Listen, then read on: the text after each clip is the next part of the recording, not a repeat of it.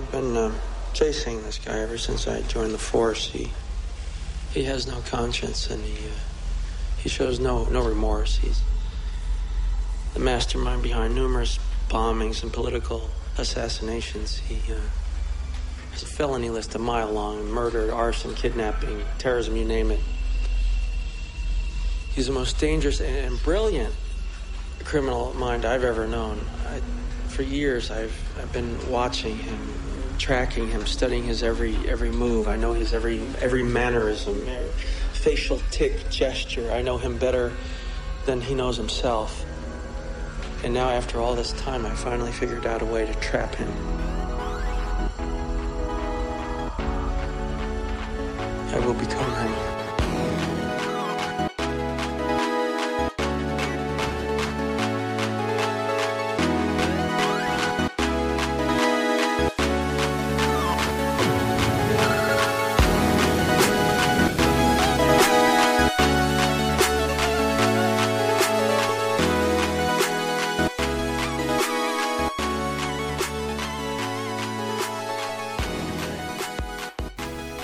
You know, the one thing that kind of like stood out to me in this movie is the unusual chest hair.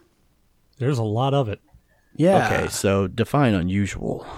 How do you mean like it's just relegated to the pectorals for the most part. Mm-hmm. Very little That's on the actual like the abs.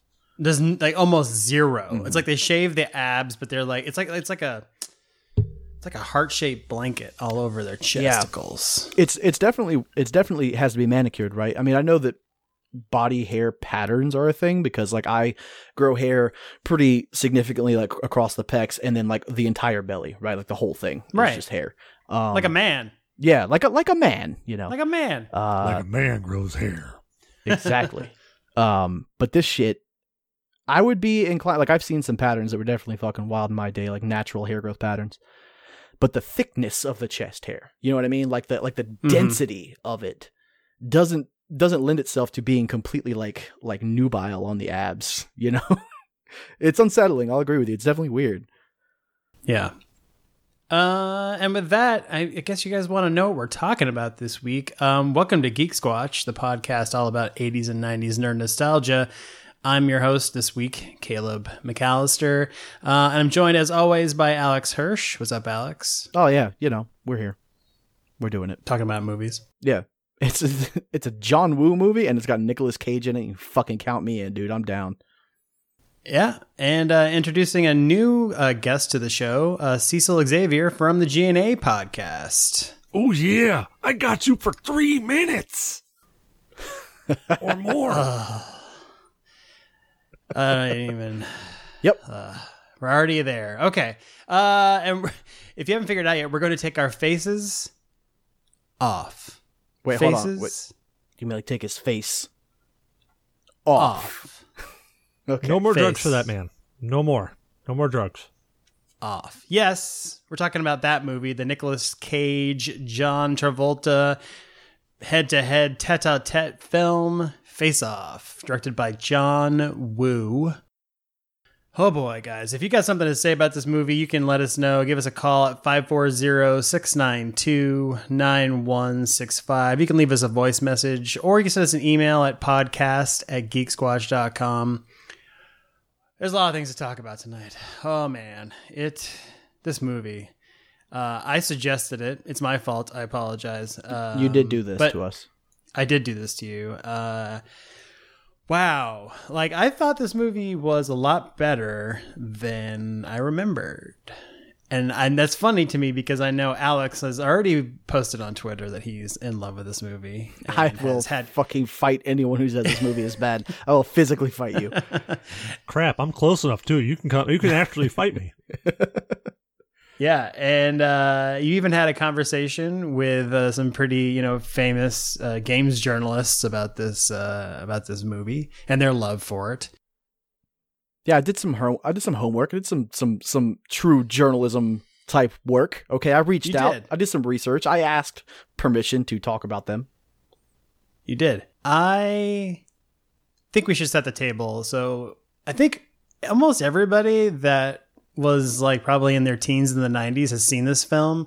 But if you're younger than that and you didn't watch it on basic cable because it didn't get shown a lot, honestly, because a lot of the gun violence and stuff, then we need to kind of like just get a basic plot. And this movie is, as Alex likes to say, like buck wild. Like in 1997, this film came out. The script had been running around for about 7 years prior, which is pretty incredible, considering the overall themes of this movie. But it's basically a bad guy and a good guy switch faces and have their bodies changed to look like each other. And then the bad guy gets the upper hand, and he basically becomes a good guy and uses all the good guys' advantages as a federal agent to try to become famous is kind of the thing he's trying to go for, because then he can make a lot of money being famous. And the good guy is now trapped as the bad guy, and he has to get out of it somehow. That's the major plot point, sure, of this film. Yeah. That about sums it up. Yeah, I mean, there's not really much to the movie when you say plot. I mean, it's pretty basic on the plot. Yeah, the overarching story. I mean, if you wanted to elevator pitch this to a person, it's hard not to. I mean, you can do it exactly as Caleb did. You know, it's a body switch situation. One's a criminal, one's a super cop FBI agent, and they have to figure that shit out. That's the story. That's the idea. But man, this movie goes places, and it does some crazy shit, and watching this movie, I felt like I had synesthesia because I could smell John Woo happening. You know what I mean? Like, that Mexican standoff scene is the most John Woo ass shit that's ever been created. All right, well, since you started there, let's talk about that scene, because I had lots of problems with that scene. Mexican standoff thing was cool, but when it actually like goes off and everyone's shooting at everybody, at everyone else, I have no idea what's going on. It is edited horribly to the point of which it's like gobbledygook. It's like it doesn't make any sense. I would say that almost all of the action scenes in this movie are okay. I would say that most of the action in this movie, especially like the most egregious example is that scene. But I think that most of the action in this movie is that way. All of those firefights are just kind of these like individual frames or framed shots of a singular guy doing a thing. And there's not a lot in the way of like pulled back shots to give you perspective of like who's shooting who and who's doing what. It's all just this very close up of a guy jumping and shooting guns at the same time. There's so much of that. And some of it for absolutely no reason. Like there's no reason for at one point Nicolas Cage like does a front flip onto his back for no reason whatsoever. It's like, so my son Lane, this is an aside, but my youngest son, 6 years old, Heather bought this folding sort of picture frame thing, and it's basically just a singular point in the middle where the fold is, and there's two sort of like an L-shaped thing that comes off of it, and it folds in the middle to make like a for holding. She bought it for her graduation cap, but it's like for holding like pictures or like an album or something like that, like an LP, right? My son, when it's folded, because it makes kind of an L shape, has been walking around using it as a gun. That's his thing. But here's the thing about it: is instead of just walking around and like pew, pew, pew, whatever, just kind of aiming at people, he does like moves. You know what I mean? Yeah. He thinks that when you're shooting, you got to do moves. So he's like constantly like spinning around or like kind of do. And I think that's what John Woo is. I think John Woo doesn't actually know how guns work. I think he's a guy he does either. I think he's a guy that read a lot of gun forums and was just like, let's just get it. Because, dude, look at the Internet Firearms Database article for Face Off. There's like 4,000 guns in this fucking movie. Like, just different guns. A lot of movies will use like 6. You know what I mean? They'll just buy a bunch of Beretta stunt double guns and just be like, that's the handgun we use in this movie. This one is like, my main carry gun, my Walther PPK is in this movie. Some throwaway henchman has it. Like, it's every gun is in this fucking movie, because I think he was just like, if we have enough guns, we can detract from the fact that we don't know how they work. These Springfield Armory 1911s that Nicolas Cage's character uses, right? 45 ACP, 7 rounds, 1 in the chamber, right? This motherfucker's shooting off like 27 rounds before he ever reloads. You know what I mean? Like, it's that level of action to where you just need to buckle up and realize that you're going to see a lot of guns, a lot of blood, and a lot of explosions, and that's this movie. I'm into it. Now, see, I viewed that scene with the Mexican standoff being like crazy and fray like that. Like, I viewed it as what an actual gunfight would be like, being confusing. Not actual literal like they did, but being confusing, not being able to track everything that's going on, really only being able to focus on one thing at any given time. You know, like if I was really there and I wasn't, shit my pants, which I probably would be, that would be how I would envision it. Everything's going on. You can't really get perspective on anything. You're really just focused on one thing, and it blows up in your mind as to what is actually happening. That's a really good point. All right, now that I see it from that perspective, I'm coming around on it, as a flash. Like it's just muscle memory and people reacting, and you don't know what's happening, and your brain can't really process it. I'm on board with that. I will say that John Woo is also obsessed with, firing, like holding guns akimbo, two guns in each hand. Oh yeah, it's a huge motif in this movie, and completely impractical. Totally impractical. Also, he's obsessed with like loading both guns at the same time. I don't know if you noticed that, Alex, but like he shows some move where like Nicolas Cage has both guns in his hand, and he's yeah. I will say this. Of all the movies that I've ever seen where someone is dual wielding pistols and goes to reload them, hey man, if you're fucking super practiced, that is the most realistic way I've ever seen that done, aside from literally setting one down on a table, reload. You know what I mean? Like that's how it would go, is having to put one down for most people, right? But Nicolas Cage takes two guns into one hand, kind of like man grips both of them, and he ejects the mags, puts them both in one hand, and then slides the mags into each gun separately while they're in his one hand. And look, man, nobody in the world is going to carry two gold-plated Springfield Armory guns as their fucking dedicated concealed carry weapons. They're certainly not going to shoot them both at the same time. But if you're that guy, I feel like he pulled it off. He rolled the 20 on reload. Absolutely, he did. Let's talk about John Woo for a second. So before this movie came out, he worked with John Travolta on Broken Arrow, which is actually, well, again, in my mind, in my memory, a good movie, or at least a decent movie where John Travolta kind of had a big comeback. He plays a villain in that. He plays the terrorist. He plays the Castor Troy. Yeah. He plays Castor Troy, basically. So an agent of chaos. Indeed. Yes, he is definitely chaotic evil, right? I think Nicolas Cage just kind of lives in chaotic neutral, probably. Yes. Oh my God, yeah. Are you kidding me? Are you kidding me? Nicolas Cage may be one of the best actors that we have been graced to live alongside. He's very good. And then, you know what's funny? You get peak Cage, like in the first, I don't know, 5-10 minutes of this film, and then it goes away, and it's really sad because every time John Travolta is playing Nicolas Cage, he never goes far enough. You know what I mean? Like he gets really close a couple times to being Nicolas Cage, and he's actually is a really good mimic of Nicolas Cage in real life. He has a really good walking impression too, but he just doesn't go far enough, which is funny to say because his acting in this fluctuates between decent and way over the top. Mm-hmm. I would but say, just not quite Nicolas Cage over the top. I think now is the time to blow my load with my special hot take that I got from my guy because it especially relates to that idea. So one Dan Reichert, I'm just going to name drop hard right here. I'm going to pretend like I'm like way more cool than I am. I talked to one Dan Reichert of Giant Bomb podcast, well now the Giant Beast cast. And I know that Dan is a huge fan of Nicolas Cage, but also of Face Off. He's talked about it a lot of times on the Giant Bombcast. So I wanted to hit him up. I just, for whatever reason, when you said I want to switch my topic this week to Face Off, it's one of the first things I thought was like, oh, that's some Dan Reichert shit. Let's check that out. So earlier today, I messaged him on a whim, just thinking like, surely this guy's busy. E3's coming up. Like, surely this guy's too busy. But he got back to me. And he said, we had a little talk about it and whatever. And I asked him if I could get a quote about the movie. Just like, Dan, what are your impressions? What's a thing that I could say on this podcast? What do you think? Dan's take, and I quote, Face Off is special because it's an inherently insane, cheesy plot. But both Travolta and Cage bite into their roles so hard. They aren't sleepwalking through this bonkers movie. Instead, they both seem to relish just how crazy it is.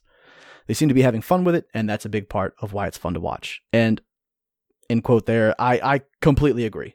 Like, yeah, the acting fluctuates from time to time, But I think the two of them, this had to have been one of the most fun movies to ever make, right? Because you get to pretend to be another actor and like assume their mannerisms, but also you're playing a character, but that character's playing another character. Like there's a lot to unpack here as far as like what kind of just batshit crazy, like not lack of ego, but lack of like self you have to have that all actors kind of possess, you know? I just think it's very interesting, like the shoes you have to walk in to film a movie like this, you know, from start to finish. Like there's a lot of demand on a person to, all right, you're going to play this character, but don't play this character like John Travolta would play him. I want you to play him like Nick Cage would play him. And it's like, fucking excuse me. What? Yeah, it's interesting because Nicolas Cage originally turned down the film because he didn't want to play a villain. And they I don't think he really read the script all the way through because he didn't realize what part they wanted him to play or something. Because they said, you know, you're going to be the good guy for a good 70% of this movie. And you just flip-flop, you know, the beginning and the end. Well, in the end he goes away because he's no longer needed, but he's the good guy, essentially. And it's interesting, a lot of interviews that I read and watched on YouTube kind of mentioned the same thing where John Travolta's like, hey, this movie's great because we both get to kind of dip our toes into the villain pool, but also get to dip our toes into the hero pool. And it's kind of the best of both worlds because a lot of people don't want to play villains, but they also don't want to play heroes all the time either. So you get to kind of have your cake and eat it too, which I thought was really interesting. I mean, because John Travolta did play a villain in Broken Arrow, and he has played villains and kind of gray characters in other movies, and he's not afraid of that. But Nicolas Cage is mostly known for playing a good guy. Mm-hmm. At this point, up until this point, Nicolas Cage was largely a character actor, though. Like that was the thing, is he had a couple leading roles, but like up until 97 or so, which I would say that Face Off is probably like the apex of Nicolas Cage's career. Not maybe like when he got most popular, or maybe when he was most known, sort of in the pop culture aesthetic, or pop culture, you know, mainstream idea. I guess I'm losing the word here, but before that, Nick Cage was in like a lot of character acting parts. You know, this was the first time where it was like, all right, dude, here you go, you know, go crazy. And what's wild about that is I would argue that this is probably the most Nicolas Cage movie that exists. Certainly the most popular Nick Cage movie. Really? What about Con Air? Con Air's up there, but I don't think he was unleashed. I don't think he was unleashed like this in Con Air, though. Now, see, in Con Air, he played a lot of his old movies, because in a lot of his older movies from, I say old movies, older than 97, he really plays that subdued character. Like, it's almost like they walk up to him and say, hey, we're going to put this leash on you. No, we're going to put this shock collar on you. If you start getting too cagey, it's just going to zap you and you're going to go back to being mellow. Well, and consider that Nick Cage, okay, here's something I have to say, and please, anyone listening whose stupid cousin is in acting school, don't come at me with this shit.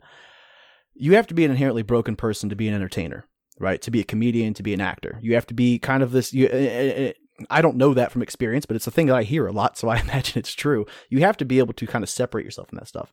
Now, there's that idea, coupled with the fact that Nicolas Cage is the nephew of Francis Ford Coppola, which means that he is in a movie family, because that's just one tie that he has to, like, literally aunts, uncles, everything, cousins, everyone who have been in and around movies his whole life. So when you grow up around a bunch of actors, I don't know, man. I don't want to make presumptions about the guy's childhood. You know what I mean? Because I didn't read anything about it. I don't know anything about it. But I imagine it lends itself to a more chaotic and creative individual. And Nicolas Cage, you can say a lot of things about that man, but I guarantee he's one of the most creative human beings you've ever met. I guarantee a conversation with Nick Cage is absolutely insane. I would agree with that. I mean, the other thing I want to point out is that there's a kind of a trilogy going on in 1996, 1997, with The Rock coming out first, and then Con Air, and then Face Off. Like, these movies have a lot in common. They're way over the top. He's playing a good guy that's kind of out of his element in all three of them. With Face Off being more like a character study than anything, character study of John Travolta's character. And they actually hung out for 2 weeks prior to principal photography on this movie, so they could kind of get to know each other a bit more, kind of pick up on little ticks and stuff. And they ended up agreeing on like a few things that they could definitely go to. John Travolta, like I said, pretty good mimic. He actually like picked up on a lot of his mannerisms, even the way he walks and stuff. And I just think Nicolas Cage is not as good at doing that. There's a lot of weepy Cage in this movie, I noticed. Like a lot of crying. Mm-hmm. Well, I think it was an attempt to... What really sucks, okay, so this is going to lead me to a point that I really wanted to make at some point during this episode. I think that while we get to see some of the most unbridled Nicolas Cage that you can possibly see in a movie during Face Off, I also think that the moments in which he plays John Travolta's character, Archer, I think are the weakest parts of the movie. I mean, really, like his whole mimicking, what's his first name? Steven starts. Sean. Jesus Christ. I just watched this movie like 3 hours ago. Already forgetting everything. I'm so bad at names, dude, just across the board. But mimicking Sean Archer, I think put him in a place where he was forced to play a sympathetic character because it's the hero, you know? And I just truly, I mean, looking back on it, now at the time, here's the thing, at the time, these roles were praised to the highest. I mean, people were like, holy shit, they did it, guys. They really did it. And I think maybe with, now 21 years removed, looking back on it, you can kind of start to nitpick this stuff. But like, I remember the first time I saw it, I didn't see it in theaters because I would have been like 10.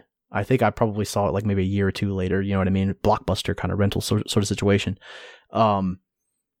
And I was pleased, you know what I mean? Like it felt good. I think this is just the summation of, what we got with Die Hard, towards the beginning of this sort of action, this bombastic action flick situation. I think that Face Off was like the capstone for that shit. Because until you start introducing sci-fi elements, until 10 years later you get Transformers, I think that Face Off was kind of like the highest level of this set destruction, insane budget, just like blowing shit up, shooting things, crazy action movie. We didn't really get a lot after that. I mean, the mid 2000s, the early 2000s, there's not a lot of that shit going on. I mean, we had the Matrix, but the Matrix is super heady sci-fi shit. This was the everyman. This is your dad likes this movie. You know what I mean?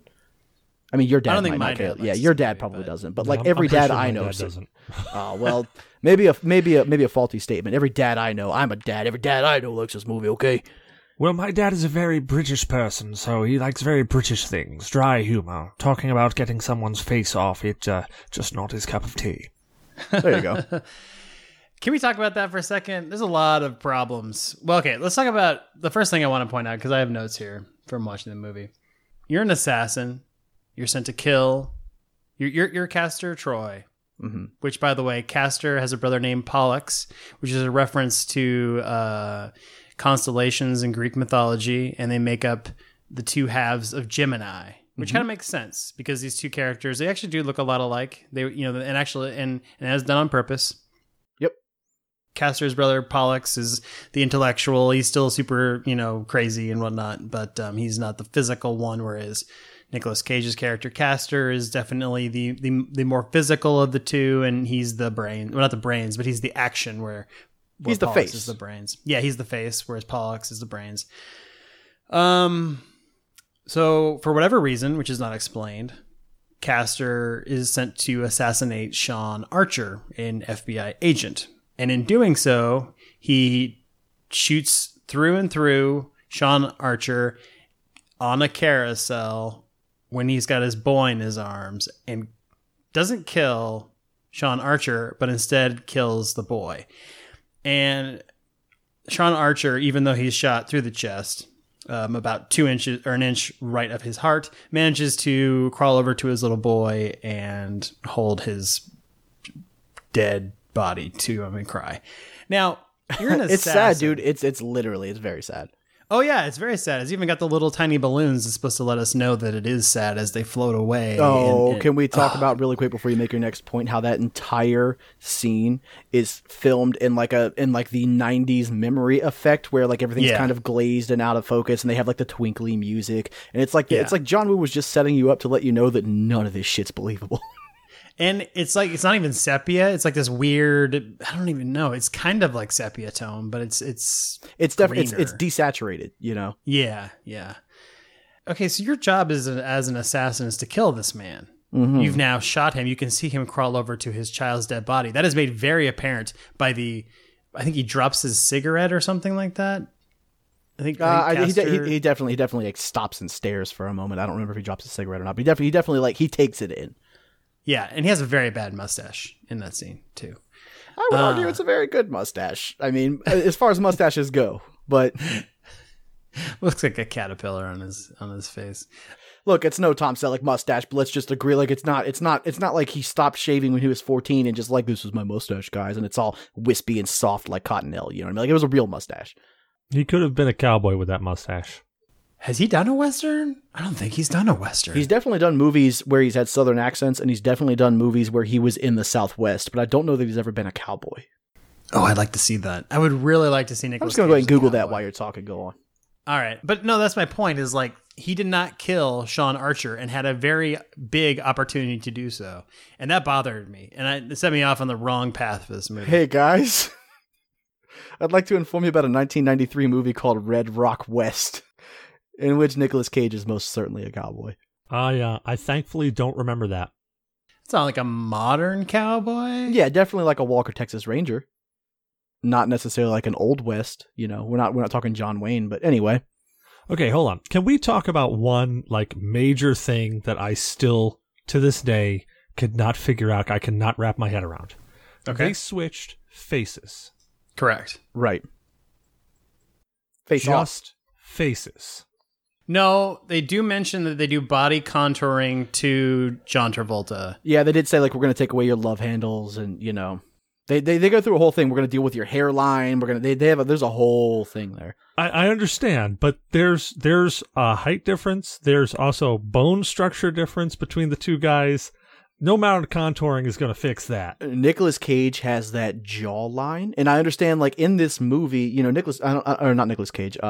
Travolta has that jawline, right? And I don't remember how old he is when he filmed this, but I mean, the guy's in his late 30s, 40s at this point, right? So he's got a little bit of that sort of where you get what I like to call fathead, which is what happens when you drink a whole bunch. That being said, for his age, Travolta looked great in this movie. I'm not disparaging his looks. I'm just saying, like, the dude has a jaw situation that you don't just get to swap faces on and be like, that's Nicolas Cage. Like, it doesn't fit. Yeah, like Nicolas Cage's head is way more round than and narrow. He's got like John a narrow Travolta's. John's like a square. It's a square peg in a round hole, and I've never wrapped my head around that. Not to mention, like, say that the only thing that you could tell them apart from is blood type, which is not true because fingerprints, they don't mention that at all. Mm-hmm. So their hands aren't being altered. So their fingerprints are going to be different. Their bone marrow would be different. Their DNA in and of itself is different. Sure. They don't mention he doesn't have to take any anti-rejection medication because it's not his skin. They did say that they have like anti-inflammatories that reduce the healing time. So like maybe like a lot of that stuff's probably implied, right? I mean, you can get really nitpicky about it, but like they also have fucking maglock boots in a prison on an oil rig. So at some point, like, what do you even fucking like? Where do you start complaining? Speaking of those boots, I got it first. Speaking of those boots, I looked at those boots and I said, "Hold on, I know where those boots are from. They actually came from the Goombas in Super Mario Brothers." Yep. I never noticed it when I first watched that movie way back forever ago. Yeah, and when I saw it this time, I went, "Hold on, I know those," because I watched that movie 2 times recently because I was going to be here, then I couldn't. Where were those boots sitting for 4, 5, 6 years? Probably in Nick Cage's like closet.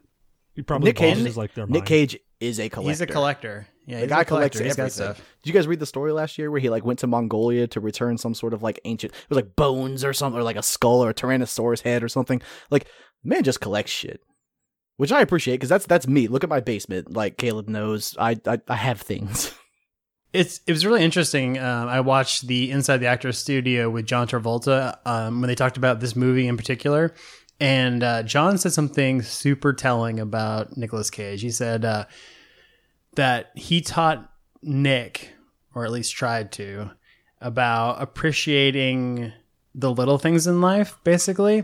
Mm-hmm. Because when they were having that 2 weeks prior to filming, they were having some conversation or whatever about like little pleasures they enjoy. And Nicolas Cage is like, you know, man, John, sometimes I just wake up and I feel like buying a nice fine piece of glass.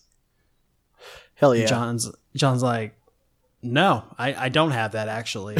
You know what I like? I like a good orange. That's not how John Travolta talks at all. He has a very high-pitched voice for such a handsome man. Yeah, no, I you know, in that same conversation, he talks about like spending more for things that have deeper meaning. And so it was kind of like, you know, he's like he said, I would read the New York Times instead of go see a movie or watch TV. I would go see a French film instead of seeing an American film because I appreciate like a deeper experience, quote unquote. And then Nicolas Cage is like, I just want to buy glass. Yeah, hell yeah. Like, I think that's why you have some money problems, my friend. Yeah, but Nick Cage is also out there, like really out there. Like there's eccentric, and then there's Nick Cage. I think he's bipolar. I mean, probably. I don't know. I mean, look, the guy. That's actually a pretty good case, Caleb. I mean, probably. The guy obsesses over things, and I respect that a lot as a guy who obsesses over things, over everything I do. He seems like a hobbyist by nature, you know what I mean? He's you know, a comic collector. He has Action Comics #1, you know what I mean? He was obsessed with Elvis to the point that it even gets somehow shoehorned into every movie he's in, including this one. To the point that he married a Presley. You know what I mean? Like, he married Elvis's daughter. The guy obsesses over things, and I think, honestly, look, if you want to take an actor that's as close to Castor Troy as you can possibly get, aside from the fact that Nicolas Cage is probably a genuinely good person, I imagine.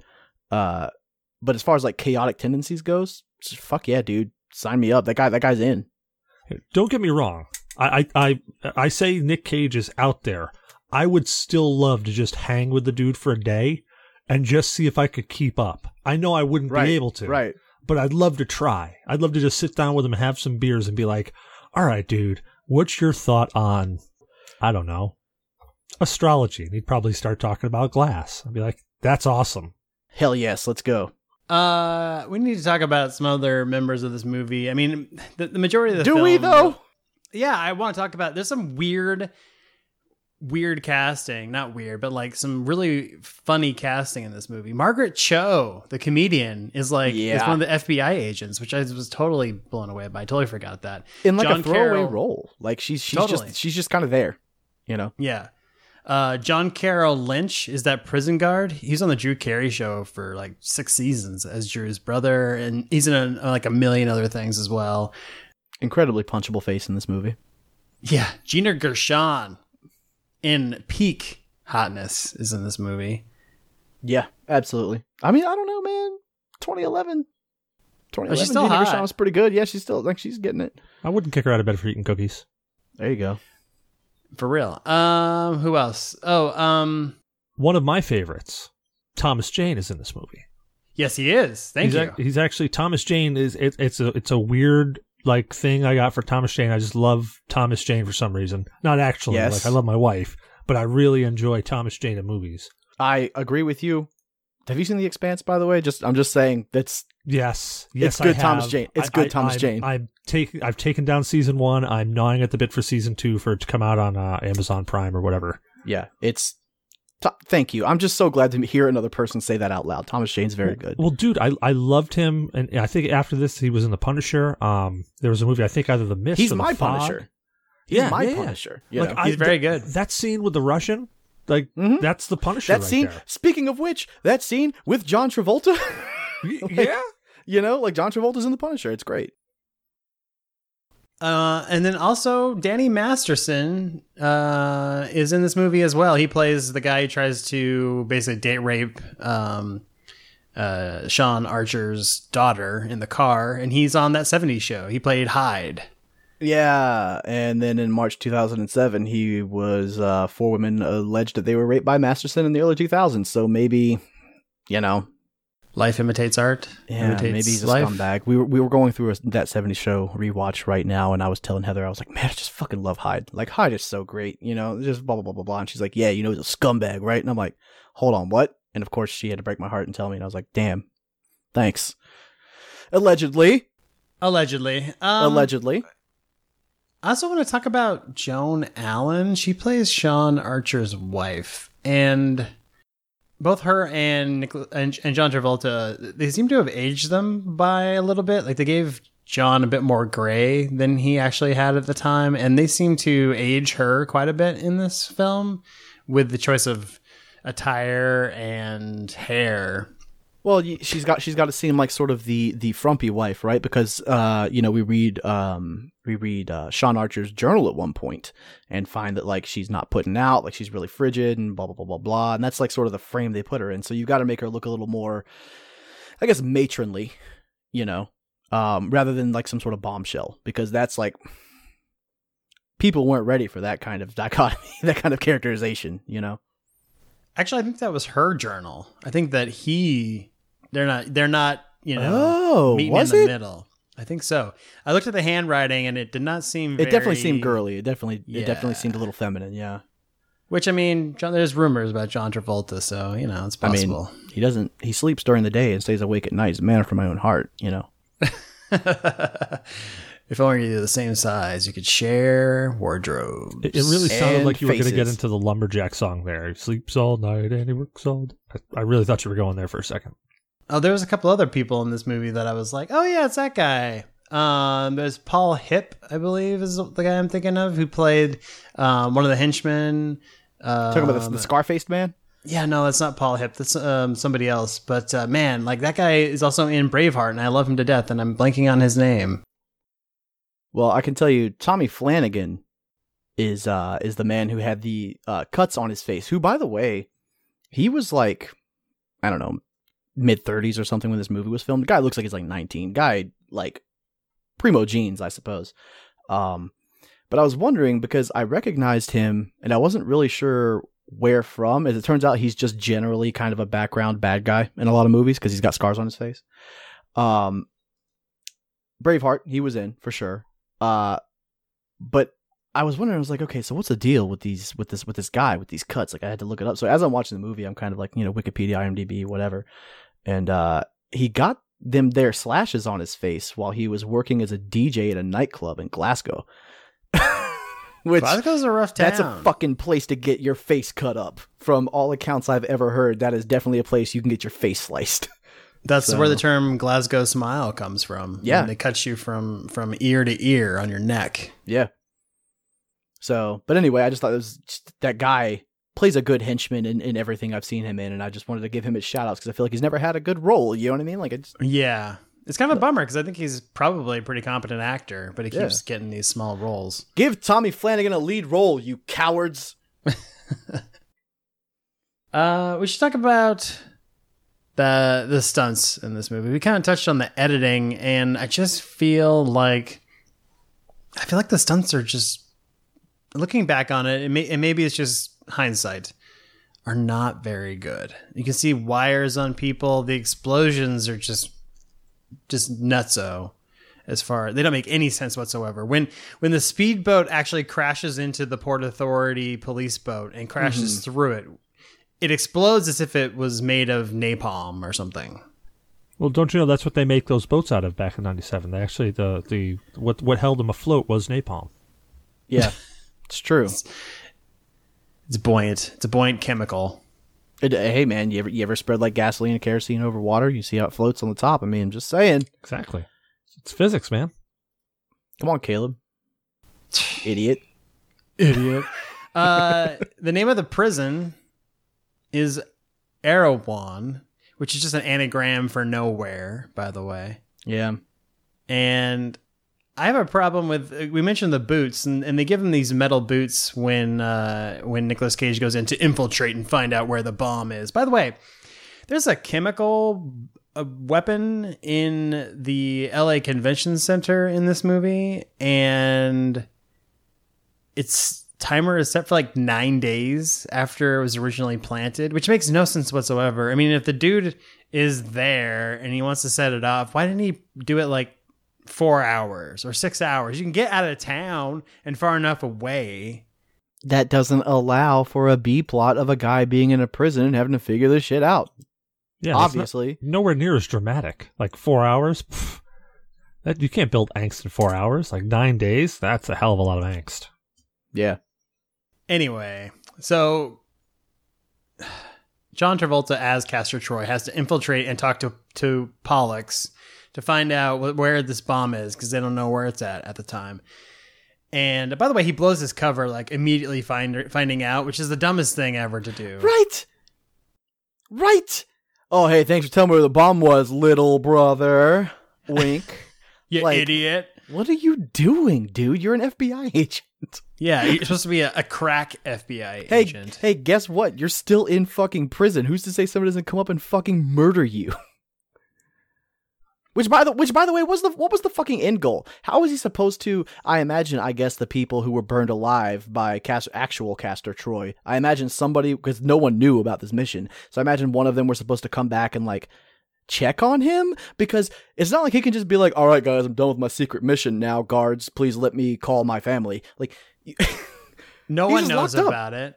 Yeah, he's just locked up. The safe word was banana. Yeah. See, that's where he fucked up. That's where he fucked up. Forgot the safe word. You never use fruit. It's very common word. Especially phallic fruits, because they look like dicks, and sometimes people say like, let me get that sick banana. Yeah.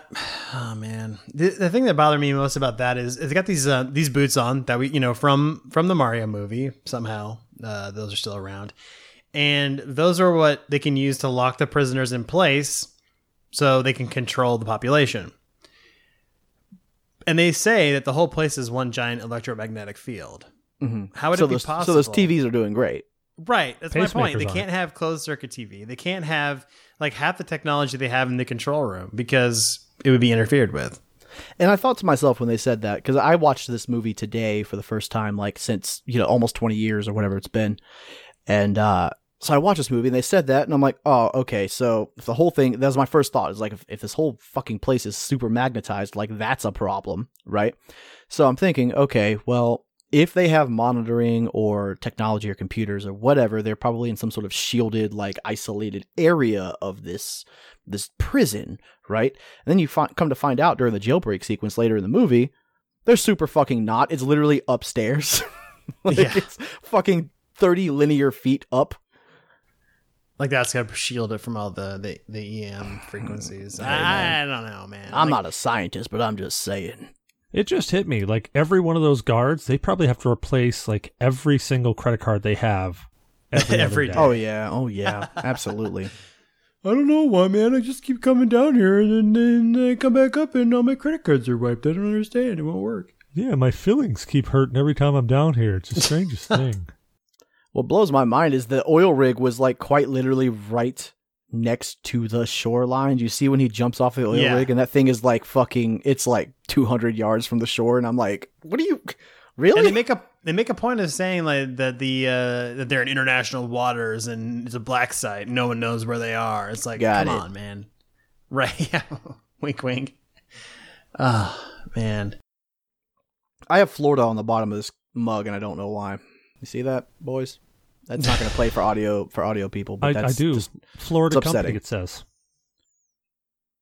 Yep, that's upsetting. So let's talk about. Oh, there's so many different things.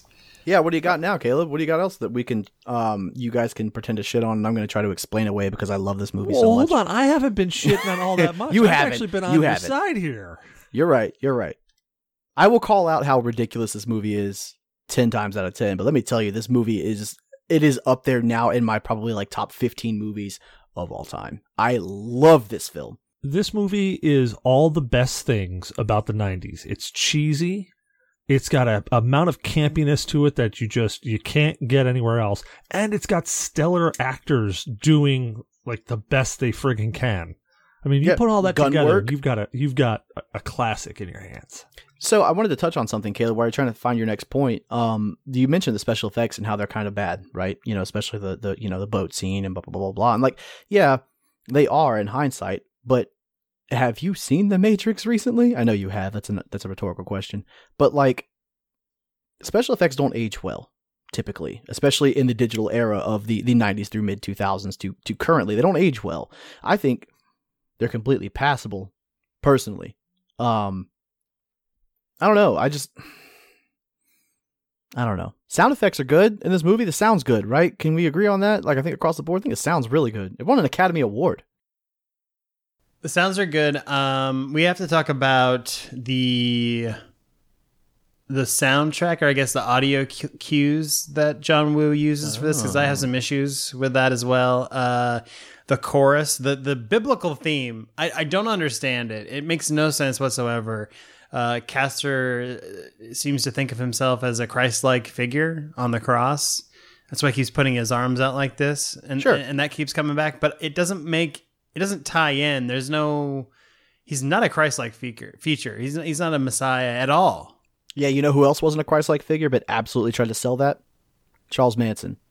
Some people are just True. fucking crazy, dude. Like, and what is the very first thing that happens to every sociopathic, psychopathic, maniacal, egomaniac, cult leader type person? The first thing they convince people of that really bolsters them and booms them into cult leader status is their relation to deification, right? To Christ-like. And I think really that, you know, if Castor Troy weren't this sort of explosive in-your-face terrorist, I think that he would absolutely be on a fucking ranch somewhere in Arizona just leading people to their deaths. Okay. All right. Good defense. I like it. Now we got to talk about the doves. We got to talk about those doves. That's a problem I have. Oh, boy. John Woo likes doves, man, right? I mean, y'all played Max Payne, right? Yeah. Yeah, Max Payne is basically a riff on this film and a couple other ones, you know, Die Hard and whatnot, Hard Target, those kinds of things. But, man, way too many slow-mo doves. Also, why tell your bad guy that you're there? Why tell him that you're in the church? I don't get it. It makes no sense. You're not giving, you're at a disadvantage by giving away your position. It is kind of sort of diametrically opposed to what Sean Archer's character would do, right? Because he's this like he's that ace cop, he's that expert FBI agent who would, you know, he knows everything. He's got this mental bank of behavior and facts about this guy and all this different stuff like that. And so my only defense for this, I'm going to try to defend this movie literally in every point, by the way. My only defense for this is the idea that he is so overcome with loss and rage at this point that at this point it has become more than. Can you imagine a vendetta becoming more personal than the man killed your son? How about if he took your face and fucked your wife? That seems like maybe you want to just show that dude up. You know what I mean? Maybe you really want to grind his face into the dirt. And I think that's what that was letting him know, like, motherfucker, I'm here, you know? Yeah, I'd feel pretty sorry for him, though, if he took my face and banged my wife. I mean, I'd actually have a little pity for him at that point. Yeah. Because first he'd have my face. Mm-hmm. And, I mean, then he's got to keep her. I'm not taking her back. He's her. She's his now. Because you're free? Yeah. You're free. That would happen. Living that single life. That is an interesting idea, though, is like, what about the movie that could have been made where John Travolta was just like, all right, fuck it. He gets out of prison and he's like, no kids, no wife, no nothing. Okay, later, nerds. And then it turns into a Seth Rogen movie. It's just John Travolta smoking weed in ever increasingly complex ways. All I can think of is a certain friend of ours in a certain chat we have going on, kind of feeling like they kind of prefer to be single right now. Maybe, I don't know. Anyway. Uh-huh. I would like to point out that person is not me. I actually love my wife. I was just doing that for sheer comedy. Yeah, no, that's not me either, or Alex. No, I am very lucky to have the woman I have. I am constantly shocked at the fact that I date a solid like 4 numbers above my level. Oh yeah, me too. Yeah, no, she doesn't realize I tricked her at all. Not at all. Yeah, my trick was biology. Yeah, put that baby in there. Trap him.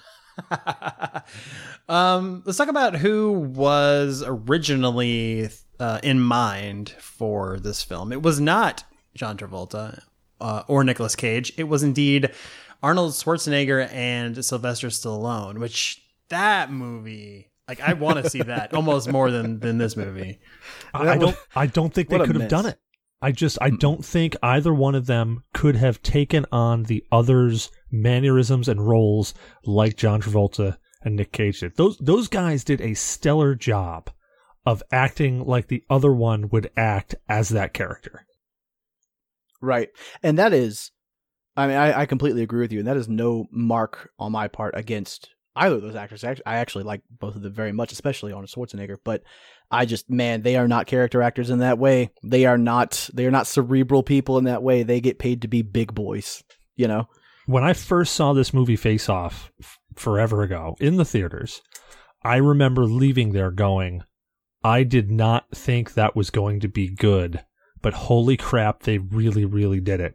I mean, I was simply amazed because I've seen John Travolta in so many things before that, and I've seen Nick Cage in so many things before that, and I'm used to how they act. And when they got up there on screen and they did the whole swap, I'm like, holy crap, that I was believing that there was Nick Cage stuck in John Travolta's body and vice versa. I was believing it. I also very much like, I know we've kind of talked a lot about it, but I do very much like watching John Travolta as Nick Cage, even though I don't think he was as kind of chaotic and unbridled as Nick Cage's character truly was, you know? But I really think that seeing John Travolta being kind of a carefree maniac is a really fun thing. He makes a good villain. He's a villain in a lot of movies. Unfortunately, they give him a very tiny goatee in a lot of movies as well, and that's not a good thing when you have such a big face. No, but he does play a great villain. He really does. Have you seen John Travolta in the last 3 weeks, by the way? He's taken to this very weird kind of South African Zef style, like Die Antwoord sort of haircut. It's like he has short bangs and then shaved on the side of the head and kind of long in the back, almost like a mullet, but not really. And he's wearing floral shirts around and cargo. He's in a very weird place right now. John Travolta's in a very strange place. If you Google John Travolta and just click the news tab, I guarantee there will be pictures of it. And it's a look. I respect it. I respect that this man is just doing what he does. Is he still inflated a little bit? Oh, for sure. Yeah. I mean, the guy's how old is John Travolta? He's in his 60s, right? I think so. 64. Yeah. I mean, I challenge any of your parents to look that good at that age. You know what I mean? Oh yeah. But of course, being crazy rich and having plastic surgeons on hand is a thing. Personal trainers and dietitians and stuff. But I mean, the guy's aged well. He's got good genetics. We can say that. But I can't say that also in the year of our Lord 2018, that motherfucker has given up for some reason. I don't know if he's filming a role or if he's just being John Travolta, but it's very good. I don't think he's living. I don't think he did so well with Wild Hogs 2. You know what I'm saying?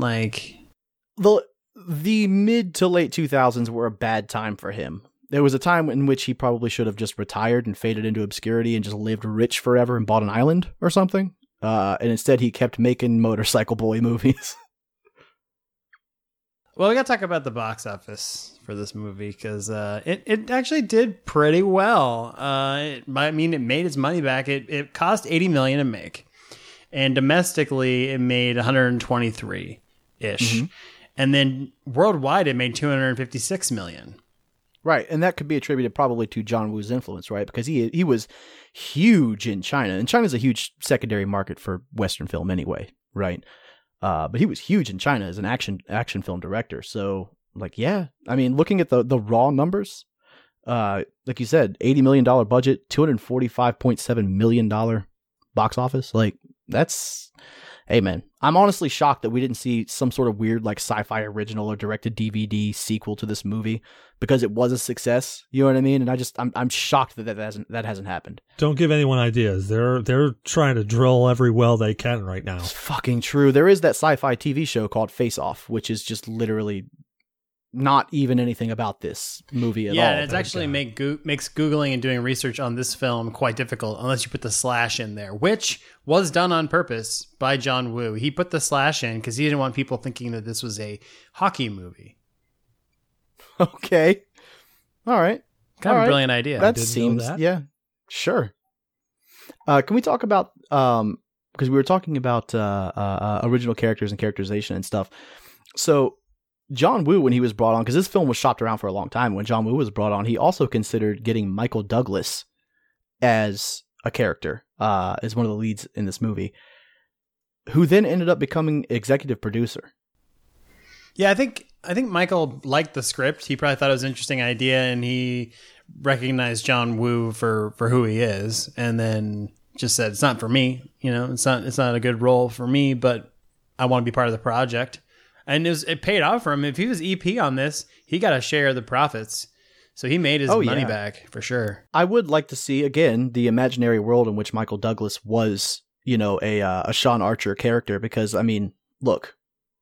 He was in Falling Down, right? He was a lead in Falling Down, I believe. Yeah. And that movie, man, if any movie could sell me on a man's acting potential, it's that one, because that guy plays just the most uptight sort of baby boomer fucking type person that I can possibly imagine, and plays it so well. And then you see that downward spiral. Like, that's a movie we have to talk about at some point. We have to talk about that movie. But yeah, I would have watched that. In the same year, The Game comes out, 1997. Oh, Michael yeah. Douglas, and that's a great movie. I people don't like it. I don't understand. I think it's one of the best movies by David Fincher, especially out of the 90s. And Michael Douglas just knocks it out of the park in that. Man, I haven't thought about that movie in a very long time. Wow. I think it's a movie that's like prescient. You know, it's like it's ahead of its time. Completely sure. psychological. Like, it's a mind screw. Yeah. I mean, that's Fincher's style, though, right? I mean, that's his whole thing. It's just really fucking your head up. I will say that I think that this movie, Face Off, is ripe for a remake, and I think it could be done well. Okay, who's your Castor Troy and who's your Sean Archer then, Caleb? Oh, We didn't think about this ahead of time like we did with the last episode, but who's your guy? all right, definitely my boy Ryan Gosling. Is in As this movie. always. He's in every movie in Caleb's mind. Pretty much. And who would he play against? I would say, you know what would be really fascinating is actually have Ryan play Castor Troy, the villain, because he doesn't play villains very often. And he's I think Ryan Gosling's insane, but Well, I know, Go but I on. mean, like, Yeah, he doesn't yeah, for play sure. the bad guy most of the time. right. But who would he play opposite against? Chris Hemsworth, Oh my god! right? I would watch that right now. Yep. Chris Hemsworth has enough of the goody kind of look to him and everything. He's got the chiseled jaw. He looks like you're a super cop type guy, you know? Yeah. Ryan Gosling is handsome enough, but also lithe enough. I mean, honestly, if you look at the two body types, it's kind of, you know, it's the post HGH in every actor's body version of Travolta and Nick Cage. Yeah, and they both can do pretty good impressions, from what I understand, as well. So they can be Right. characters. You know, they're character actors. Man, that would be cool. See, I went a completely different way with this. I went the complete extreme to make something absolutely corny and hilarious. I was putting Shia LaBeouf with Dwayne Johnson. Ooh. I was going complete extremes, and I was thinking in my head going, man, you know what? My whole thing about the body type of those two together, man, if you put those two in the same movie together and say somehow you explain that that's how you change their face and you got their body, that would be hilarious. I mean, that's basically the plot of Rampage, right? It's like, Yeah. or no, Jumanji, rather, right? It's like, That's kind of You know. the thing I was going to say is, like, if you rewrite this movie for 2018, 2019, you actually, like, do it the sci-fi way. you do well, and that's what this movie originally was. This Right. movie was originally a sort of near future sci-fi situation. Yeah, it was John Woo who wanted to bring it back. Right. And even so, like, this movie was. What I like is when you read about this movie, you know, you look at a Wikipedia article, it classifies it as like a sci-fi action movie, and that quantifies in my world. Like, sure, you could say that because there are like the maglev boots and the fucking face-off whole situation and all that stuff like that. But it also, especially in the late 90s, in the height of the like government conspiracy era, that, you know, the Big Brother situation. I mean, fucking in 97, we were like tiptoes away from a TV show called Big Brother. You know what I mean? Like there was that postmodern paranoia kind of thing going on. To where, like, yes, this movie is technically classified as like an American sci-fi action movie. But I think most people wouldn't say that. I think most people would just say it's a fucking fairly realistic, although a little bit improbable, with the medical technology and stuff, but who knows what the government has behind closed doors, In 97, I feel like most people believed this thing. You know what I mean? Like, yeah, it's a little far-fetched, but we're not far off from that, right? Like, the government can probably do that shit. Who would you do your face-off with if you could trade places with anyone in the world, Alex? Let's go with you Matt first. Lauer. Oh, wow. He is Matt your Lauer nemesis. He is my nemesis. He is the person that I would absolutely trade places with, and I would fucking... Oh, wait, he already ruined his own career. Fucking dumbass. Yeah, I would force him to live with my children, or probably in a prison, actually, I think is better, because Matt Lauer apparently is a fucking monster. But I would absolutely love to like make my good faith comeback with his stupid face and be like, I'm really sorry, guys, public apology, blah, blah, blah, blah, blah. And then just like, I would fucking ruin that man again a second time. I would devastate grandmothers across the Midwest for a second time. You really hate him. I mean, I fucking so much. For I don't 30 like him either, goddamn years almost, I've been hating this man. What about you, Cecil? Who would you switch with, celebrity or otherwise? Well, I was originally thinking Ron Jeremy, but after that monologue he just gave right there, I would have to go with my nemesis, which would be Uwe Boll. Wow. Caleb missed the I would entire trade pre-call places about with that. him, and then I would make a great movie, and then I'd like, in some weird like fit of rage, I'd tear my own face off and be like, ha ha, I wasn't really him, and I don't know, I'd turn into some weird scary movie after that. That's amazing. But yeah, after you said the whole nemesis thing, I'm like, well, shit, I could really fuck up his life, couldn't I? I was like, well, no, his life's pretty fucked up anyways. But I was like, no, I could really fuck it up more. Yeah, And he'd be stuck with my wife. Yes. Really trying to get rid of that wife. Really trying. Wow, yeah. Interesting. Interesting decision there. I don't know who I'd go with. I don't really have like a celebrity nemesis that I hate so much. I would probably go with like someone who's got a really great life that I would like to experience, like Dwayne The Rock Johnson. That'd be pretty cool. All right. That's a good answer. I was about to call you a coward and a loser for trying to be positive about this, but that's a really good answer. If I could be Dwayne The Rock Johnson, I'm also on board. Also, Triple H. I'm sorry. I know he is not as big and beloved. He's very close to being as big. I know he's not as beloved as Dwayne The Rock Johnson, but the man looks like he might be my grandfather, and I'm just into it. All right. Yeah. I like modern day Triple H. He looks like 77 hot dogs all melded into one human muscle with a beard, and I like that. He does look like a big walking hot dog. Huh. I love it, man. Not as much as Kurt Angle does, though. Kurt Angle looks like a hot dog you microwaved.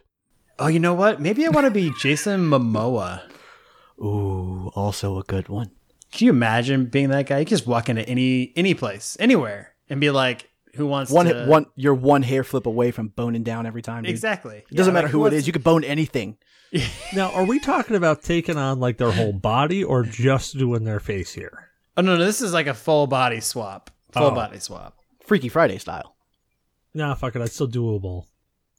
Yeah, I'd still do Matt Lauer. I mean, the vengeance is too sweet. Yeah.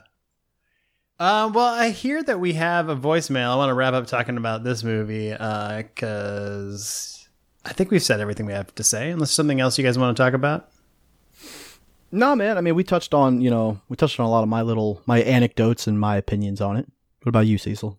The only thing I want to bring up is that also when this film came out the same year, one of my favorite, actually it is my favorite horror sci-fi movie that ever came out, which was Event Horizon. Oh, good movie. Solid. Absolute hands down favorite. This movie came out the same year as that. That's a movie that I went in and thinking that it was a science fiction movie, and it turns out it is very much a horror film.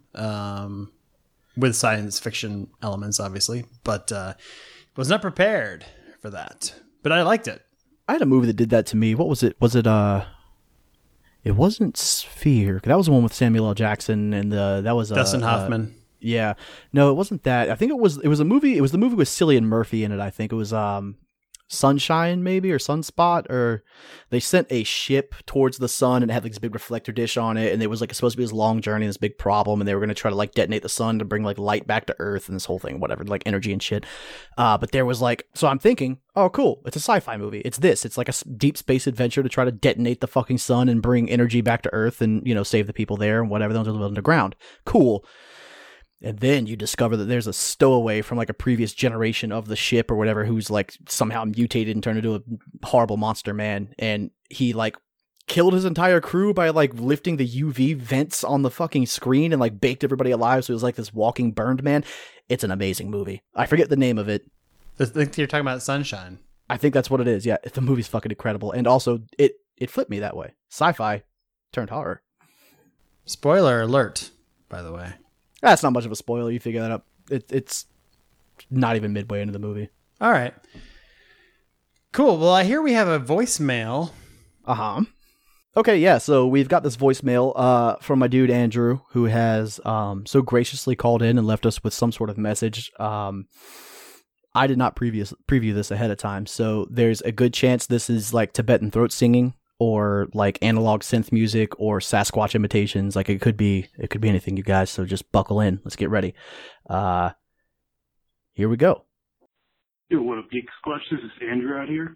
I gotta say, I just watched this movie recently, and it is fucking bonkers. Nicolas Cage is amazing in this movie.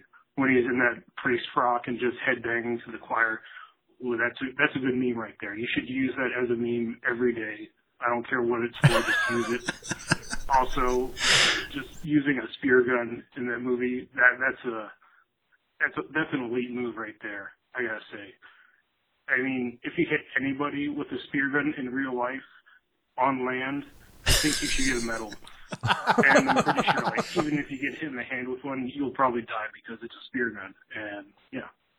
Here's some noises.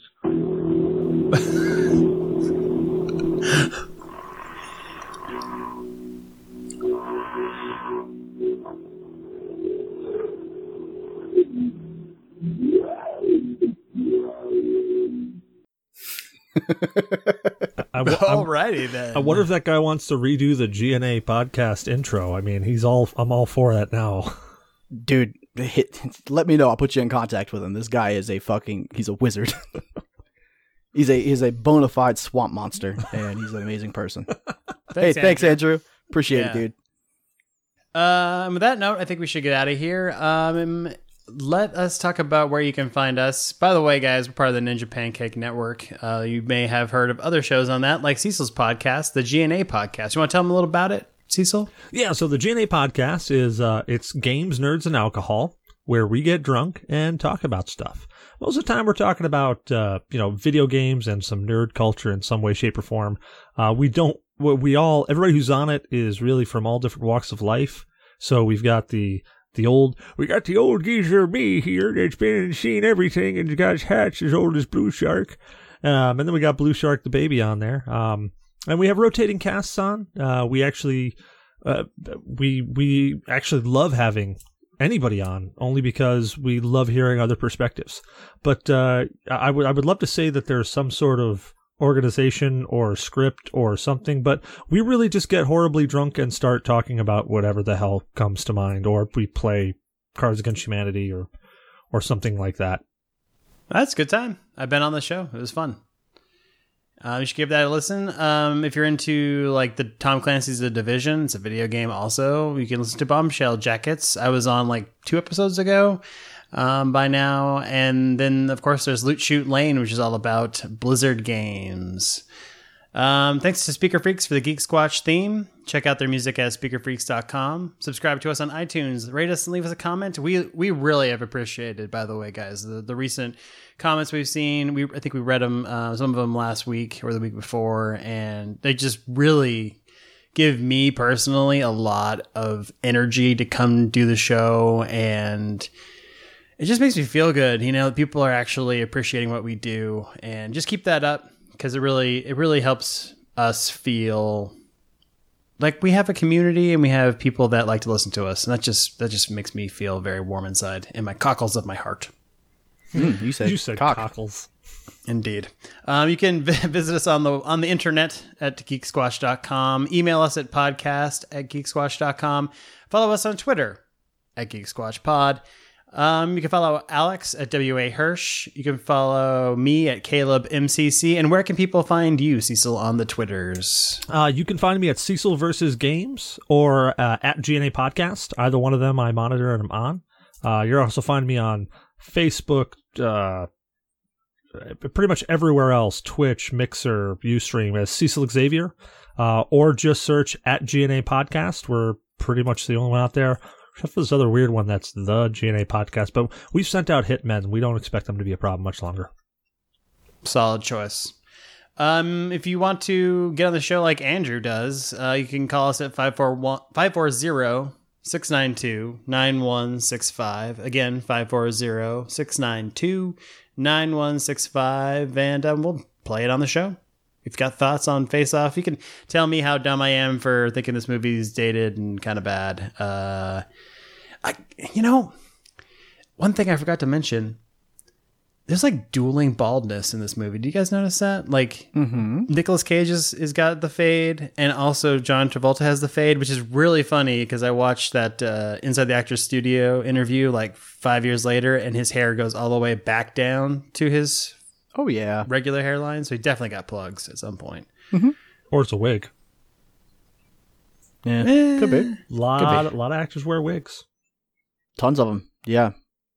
Nicolas Cage is famous for some crazy hair pieces too, by the way. I mean, like if you just literally search Nicolas Cage hair, you'll get some great hits. Hey, but I'm all for people wearing wigs. Whatever gives you the confidence to walk out. I don't give a rat's ass. But man, for sure, some wigs that I've seen though, pretty friggin' funny. Yeah.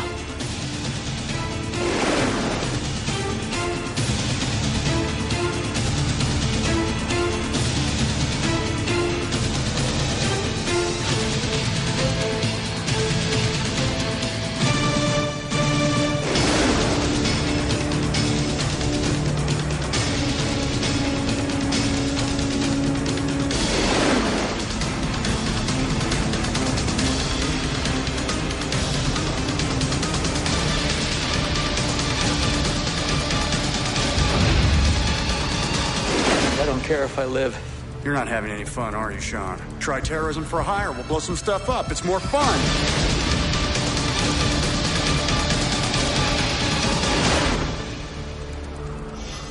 Plan B. Let's just kill each other.